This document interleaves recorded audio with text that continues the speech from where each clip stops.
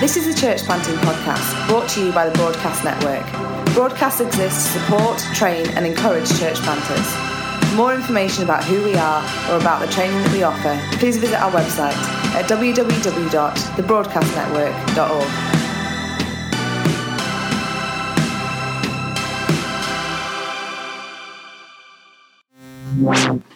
Hello and welcome to episode 27 of the Broadcast Church Planting Podcast.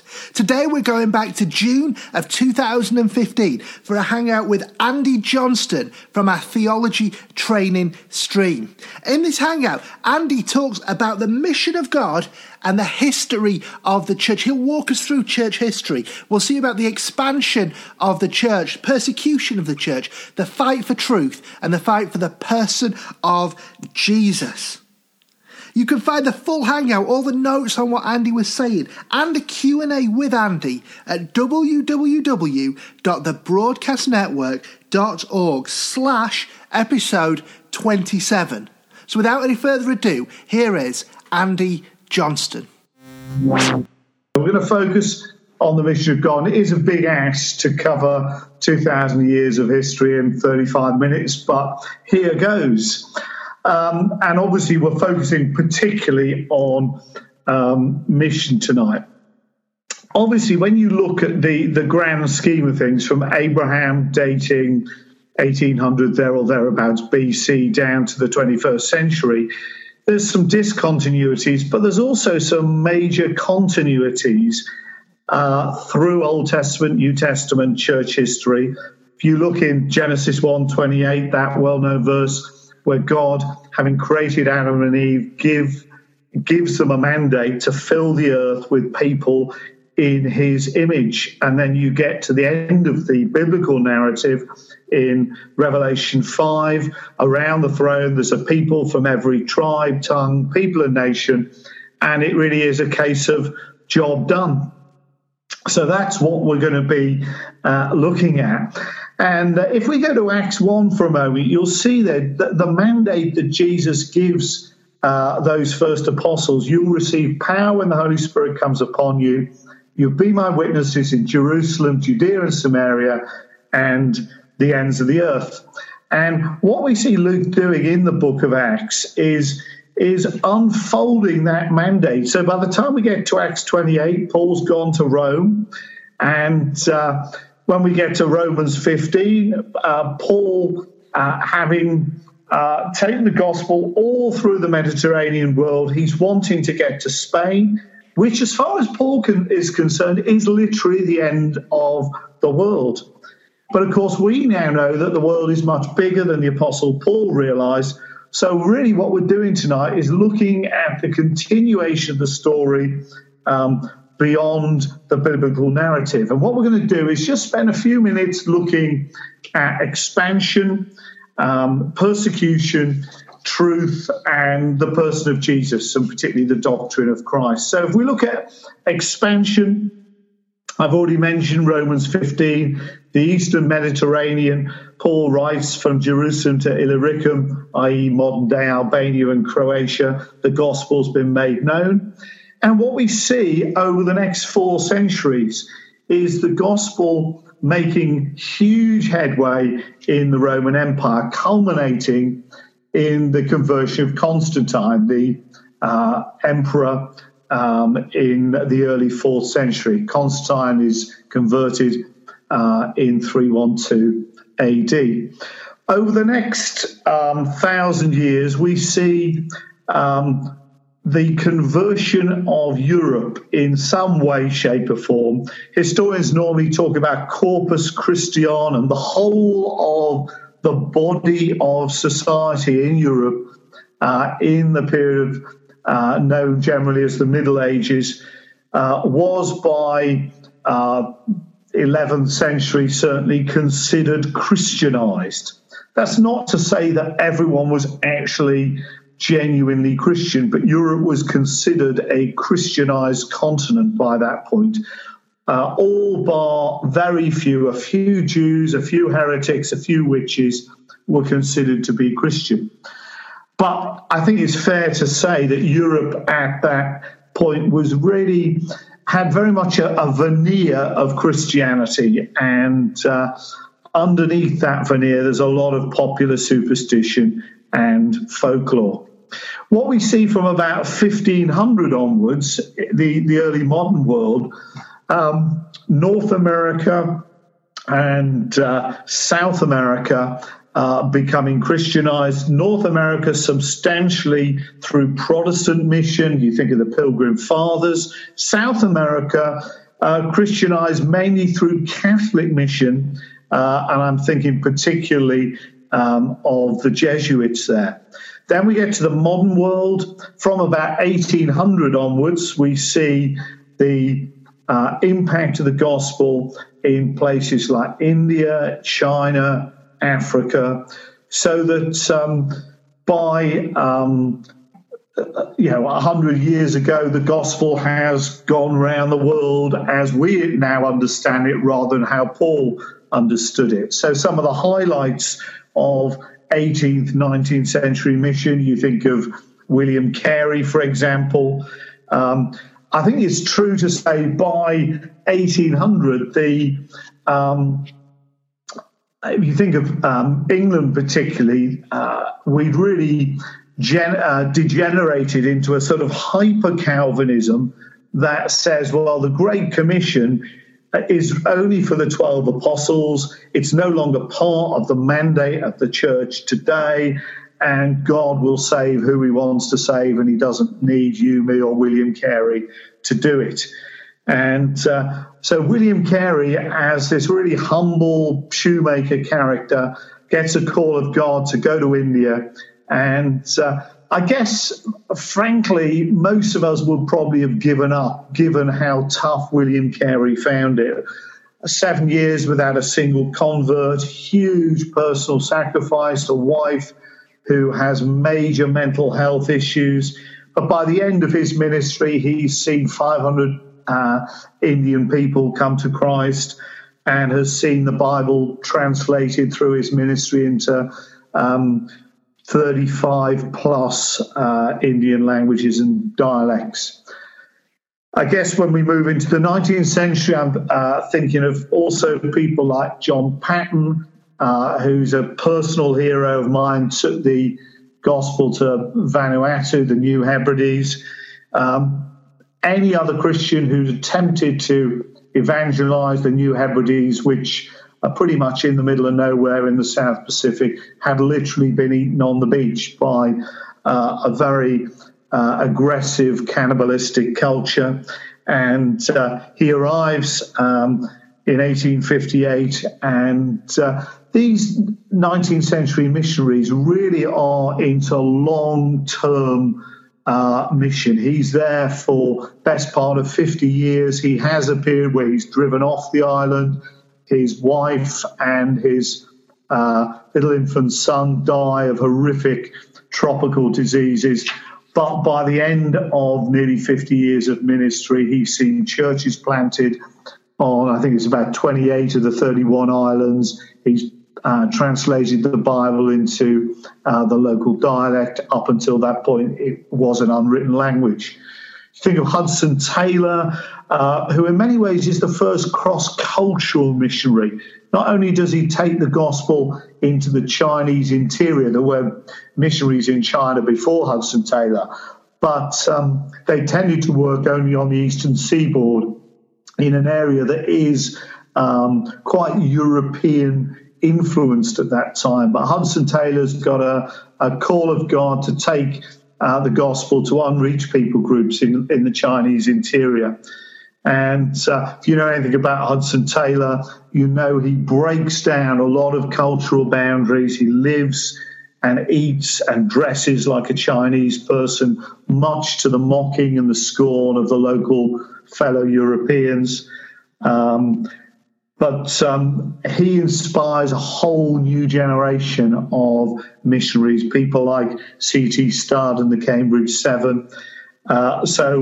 Ruth Tucker, in a classic book on mission from Jerusalem to Irenea, a biographical history of Christian mission, says no other missionary in the 19th century since the Apostle Paul has had a wider vision and has carried out a more systematized plan of evangelizing a broad geographical area than Hudson Taylor. That is a huge commendation to the life and ministry of Hudson Taylor.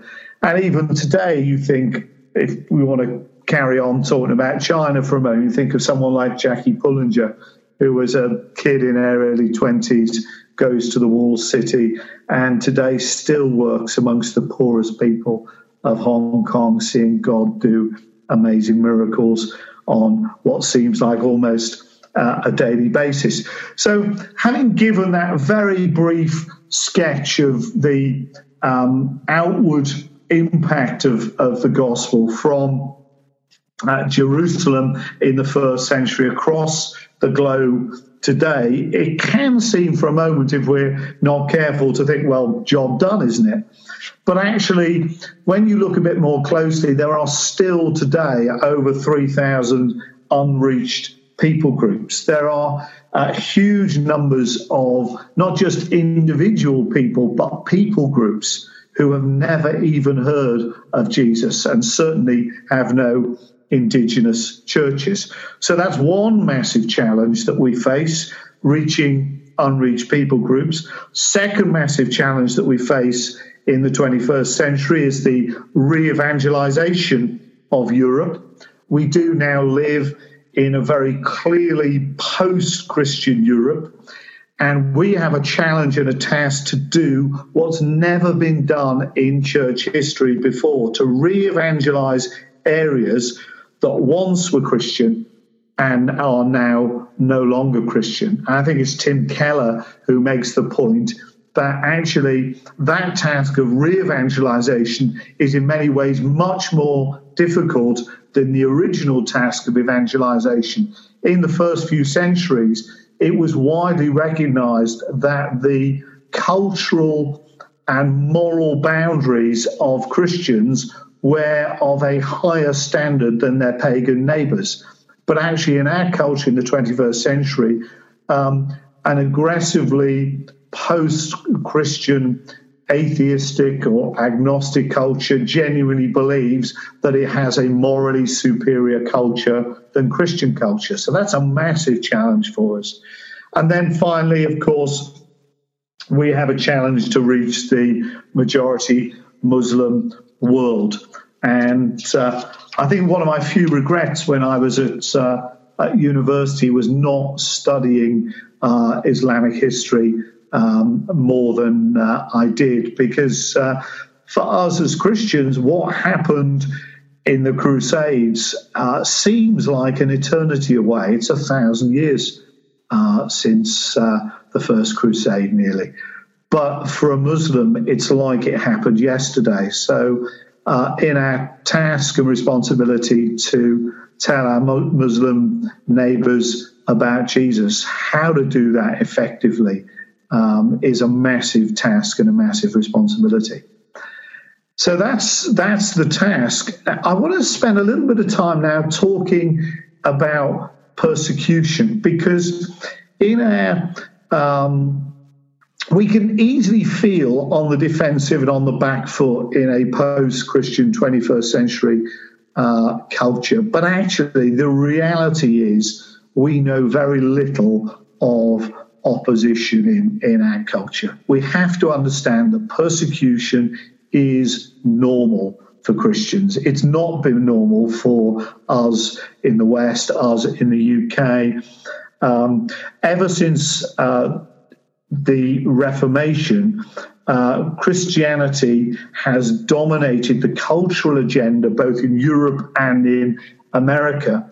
And this has tended to blind us from the long-term historical reality of persecution, not just in Christian history, but in parts of the world today. You think of Syria, you think of Iraq, you think of northern Nigeria.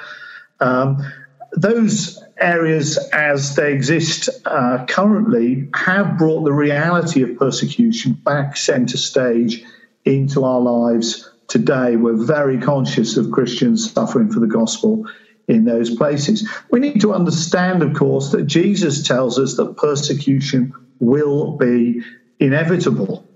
Remember the word I said to you, a servant is not above his master. If they persecuted me, says Jesus in John 15:20, they will also persecute you.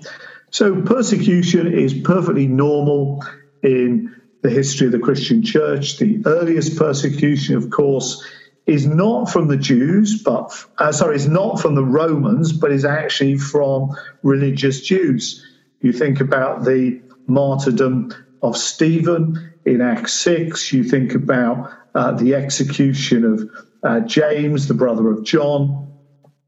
And then that's very, very early. I guess the first really aggressive persecution of Christians by the Romans comes with the reign of Nero. Nero actually initially is quite benign in his approach to Christians. Paul writes the book of Romans during the reign of Nero and says nothing at all about persecution. But there's a real turning point in 64 AD where Rome is burned to the ground. Nero is looking for a scapegoat, and he focuses the Christians. And Christians are always going to be in trouble in the Roman Empire if the emperor is hostile, because due to the imperial cult, the Roman emperor has the right to insist on worship. So, for example, almost certainly it is during the reign of the Emperor Domitian that John is sent to Patmos in exile, where he writes the book of Revelation. And Domitian is particularly hostile to Christians because he insists that the imperial oath, the command, if you like, to make an oath to his genius compulsory. So if he stars himself Lord and God, then Christians who are saying, no, Jesus is Lord, that he is a higher Lord than the emperor, are clearly going to be on something of a sticky wicket. So by the time you get to the 2nd century, we need to understand, I guess the persecution is like waves on the beach. The tide is coming in, it's generally hostile, but it ebbs and flows. So particularly notable martyrs would be Ignatius, Bishop of Antioch, who's executed in 110 AD, and then Polycarp, who is martyred in 156 AD. Polycarp is really significant in the history of the church because he's actually the last connection directly with the apostles. He had been discipled by the apostle John. He's a very frail old man, and he's dragged into the arena, and the local authorities simply command him, swear the oath to Caesar, and I will release you, revile the Christ. So in other words, acknowledge ultimately that Caesar is Lord, not Jesus, and you can go free.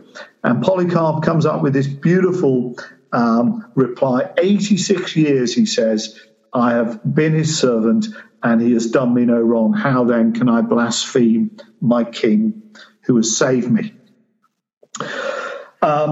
Of course, by the 4th century, Constantine becomes a Christian, and from his reign onwards, Christianity is first tolerated and then becomes the official religion of the Roman Empire. But if we just skip through a few centuries and we come to the early modern period, the 16th century, we'll see there's a new form of persecution in this period, which tragically is actually one type of Christian persecuting another type of Christian. So in the 1550s and 1560s, there are a number of people who actually record and write down the accounts of different types of martyr. So, for example, Probably in England, the best known one is John Fox, his Book of Martyrs, or Acts and Monuments, as it's originally entitled. Or there's another group of very significant martyrs whose lives are recorded in a book called Martyr's Mirror. These are the accounts of the so-called Anabaptist martyrs. The Anabaptists are the first people for many, many hundreds of years who have rediscovered the biblical truth of believers' baptism. And because of this, they pay a very, very high price. They are persecuted by pretty much everyone. Lutherans, Calvinists, Catholics, almost every Catholic and Protestant brand of Christian that you can imagine end up persecuting the Anabaptists. The Anabaptists survive largely by going underground or by going into exile. So today, the Anabaptists survive in Mennonite and Amish communities in North America and in Canada. 21st century persecution, I guess the most dangerous place on the planet to be a Christian today is northern Nigeria. I'm saying that obviously places like North Korea are really, really dangerous, but it is, as far as we know, impossible to have an overground church in North Korea. But in northern Nigeria, for example, there are some really, really courageous church planters. I had the huge privilege of meeting a few years ago a man called Ben Kwashi, who's actually the Anglican Archbishop of Jos. And over 1,000 Christians have lost their lives since 2009 at the hands of Boko Haram. And Ben Kwashi himself, if you get the opportunity to listen to his testimony online, it's an amazing, amazing testimony. He's received death threats. His wife has been brutally attacked, raped, blinded. And all the while, he just keeps planting churches all over northern Nigeria. And at the same time, urging Christians to restrain from retaliation and avoiding playing into the hands of terrorists who are attempting to destabilize communities and create religious strife.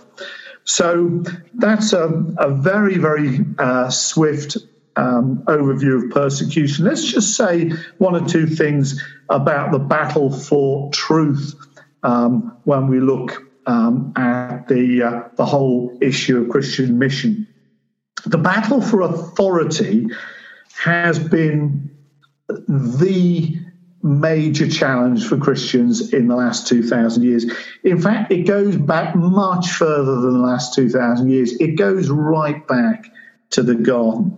Genesis 3:1, the snake says to Eve, "Did God say?"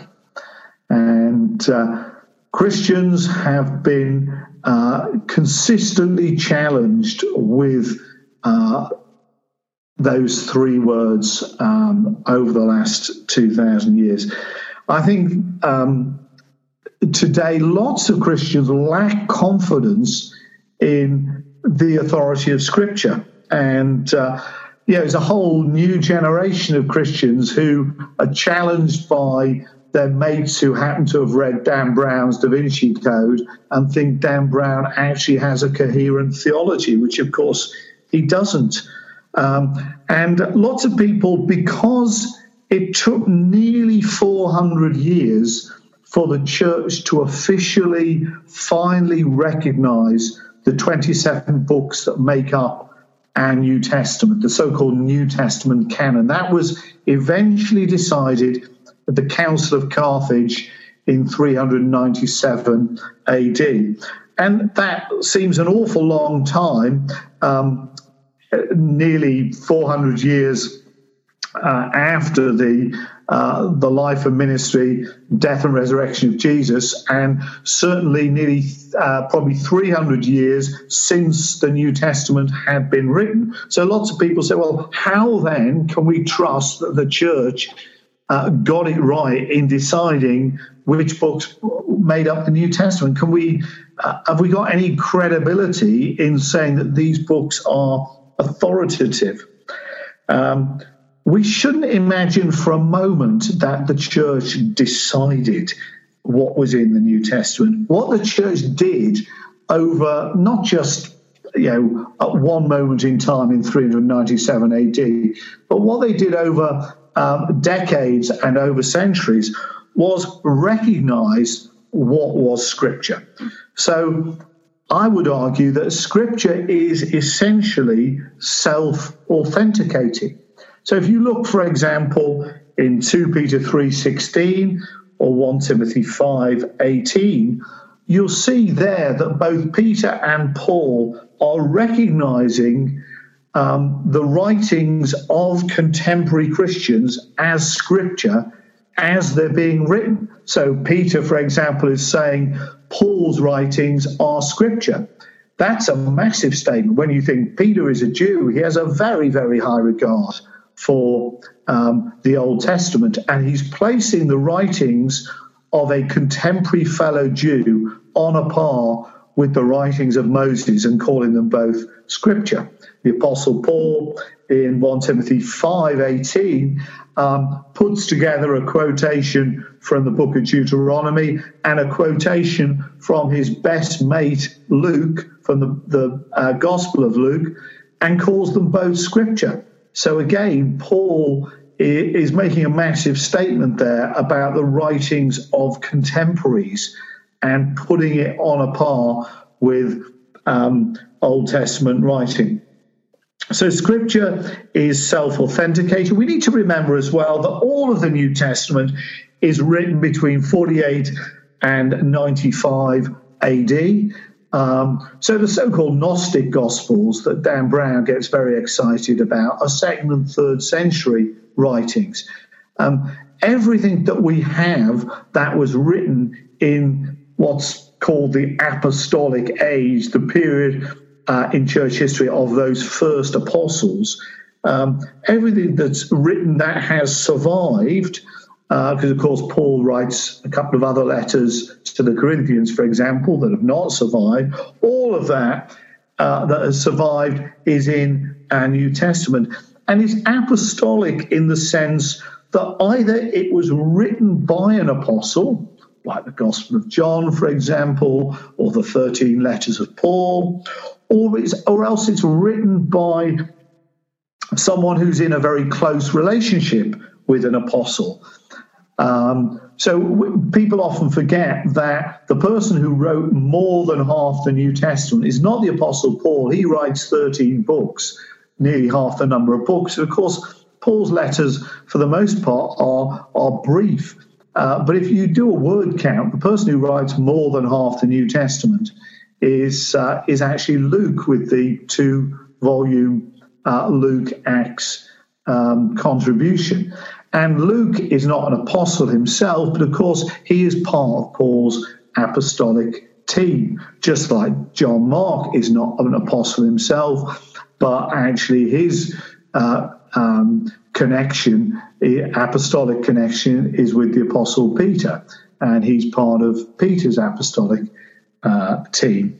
So the New Testament is either written by apostles or written by people in close relationship with apostles. I guess, to be absolutely honest for a moment, of course, the one book we don't know about authorship is the book of Hebrews.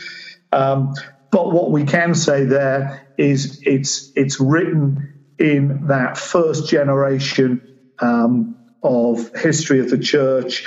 We don't know who it's written by, but we do know from reading what it says that its theology fits with other apostolic texts with the rest of the New Testament.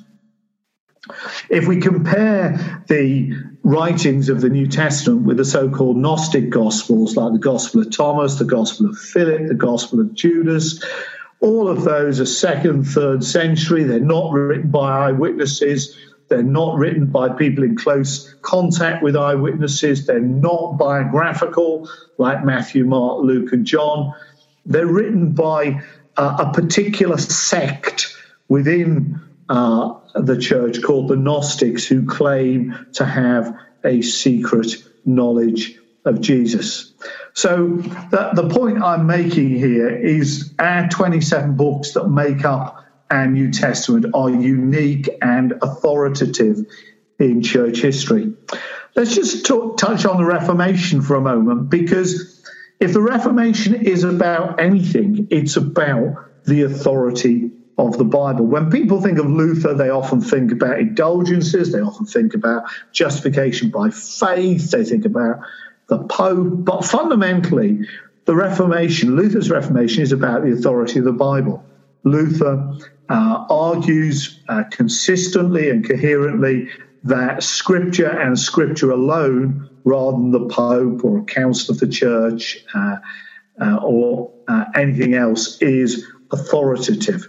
And if you just unpack that for a moment, in England specifically, the king and the bishops are so mistrustful of ordinary people reading the Bible, it's actually a criminal offence in England to own an English translation of the Bible from the early 15th century right through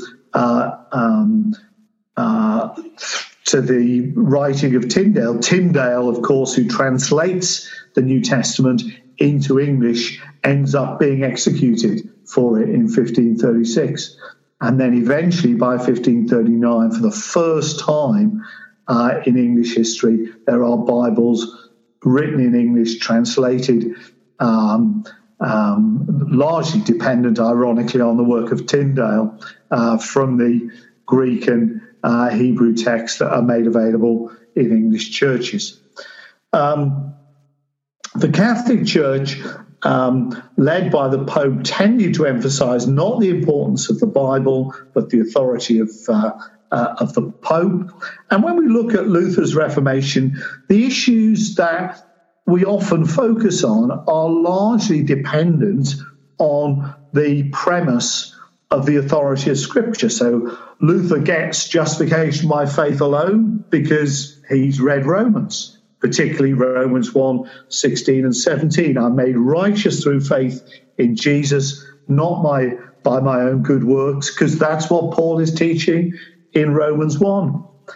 Priesthood of all believers, for example. I don't have to access God through the church or a priest. I can access God directly because Jesus is my great high priest. He gets through the book of Hebrews. Or the ceremonies of the church, like baptism and breaking bread, are debunked of their magical powers because he reads the text of Scripture and he understands baptism and breaking bread in a much more biblical context. Now, let's just translate that into today's culture. Culture today is changing very, very rapidly. And the big challenge for us as Christians is there's, a lot of Christians who are wanting to change truth in line with culture. And of course, truth is unchanging. How we apply truth to culture is going to change. And we see that, consistently through church history. We've talked about Hudson Taylor earlier. Hudson Taylor applied the truth of the gospel into a Chinese culture. But truth itself is unchanging. We need constantly to reject and to challenge the lie, did God say? And just finally, I wanted to touch on doctrine about the person of Christ in church history. I would say this is one of the most challenged and the most fraught areas of church history in the last 2,000 years. As Christians, we believe that Jesus is 100% man and 100% God. And if we don't believe that, then frankly, we have no Christian faith. If Jesus isn't thoroughly human, then what does this say about his resistance to temptation or his suffering on the cross? And if Jesus is not thoroughly God, then he can't act as our mediator. But if we look at church history, we'll see throughout church history there are people who challenge both the idea that Jesus is thoroughly human and the idea that Jesus is thoroughly God. So late first century into the second century, for example, you've got a group called the Docetists that challenged the idea that Jesus was thoroughly human. He just appeared human, but he was somehow immune from the pressures and trials and tribulations that we encounter. So the Docetists say. Or the Arians, following the teaching of the 3rd century theologian Arius, teach there was a time when he, i.e. Christ, was not. So they actually came to the conclusion that Jesus was a created being. He was the first created being. He was the most magnificent of God's creation. But according to Arius and his followers, Jesus was indeed created. So complete misunderstanding of Colossians 1:15, where Paul describes Jesus as the firstborn over all creation, which is really a statement about authority, not about origins. And even today, you meet people like Jehovah's Witnesses who do not see Jesus as fully God. They really are regurgitating Arianism. So, in conclusion, the challenges we face today as Christians are actually remarkably similar to the challenges that Christians have faced for the last 2,000 years. Can we really trust the Bible? Is Jesus who he really claimed to be? But the mission of God is still being fulfilled. The gospel is still being proclaimed. It's gone to places that the Apostle Paul had never even dreamt existed. Persecution has always existed. We need to remember 11 out of 12 of the original apostles are executed. We shouldn't be surprised, therefore, if persecution is increasing today. Meanwhile, the world is still being turned upside down with the gospel, as we're told it was in Paul's day in Acts 17, verse 6. There are still unreached people groups for us to reach. And of course, we need to understand the importance of mission, linking it with eschatology. Jesus says very specifically that this gospel of the kingdom will be proclaimed to all nations, and then the end will come. So in our commitment to mission, somehow in bringing together the sovereignty of God with God's promise there that as the nations are reached, that will hasten the return of Jesus. So understanding the central importance of mission and the problems that Christians have faced on mission over the last 2,000 years is really, really important in understanding of biblical eschatology as well. Well, we hope you found this hangout helpful.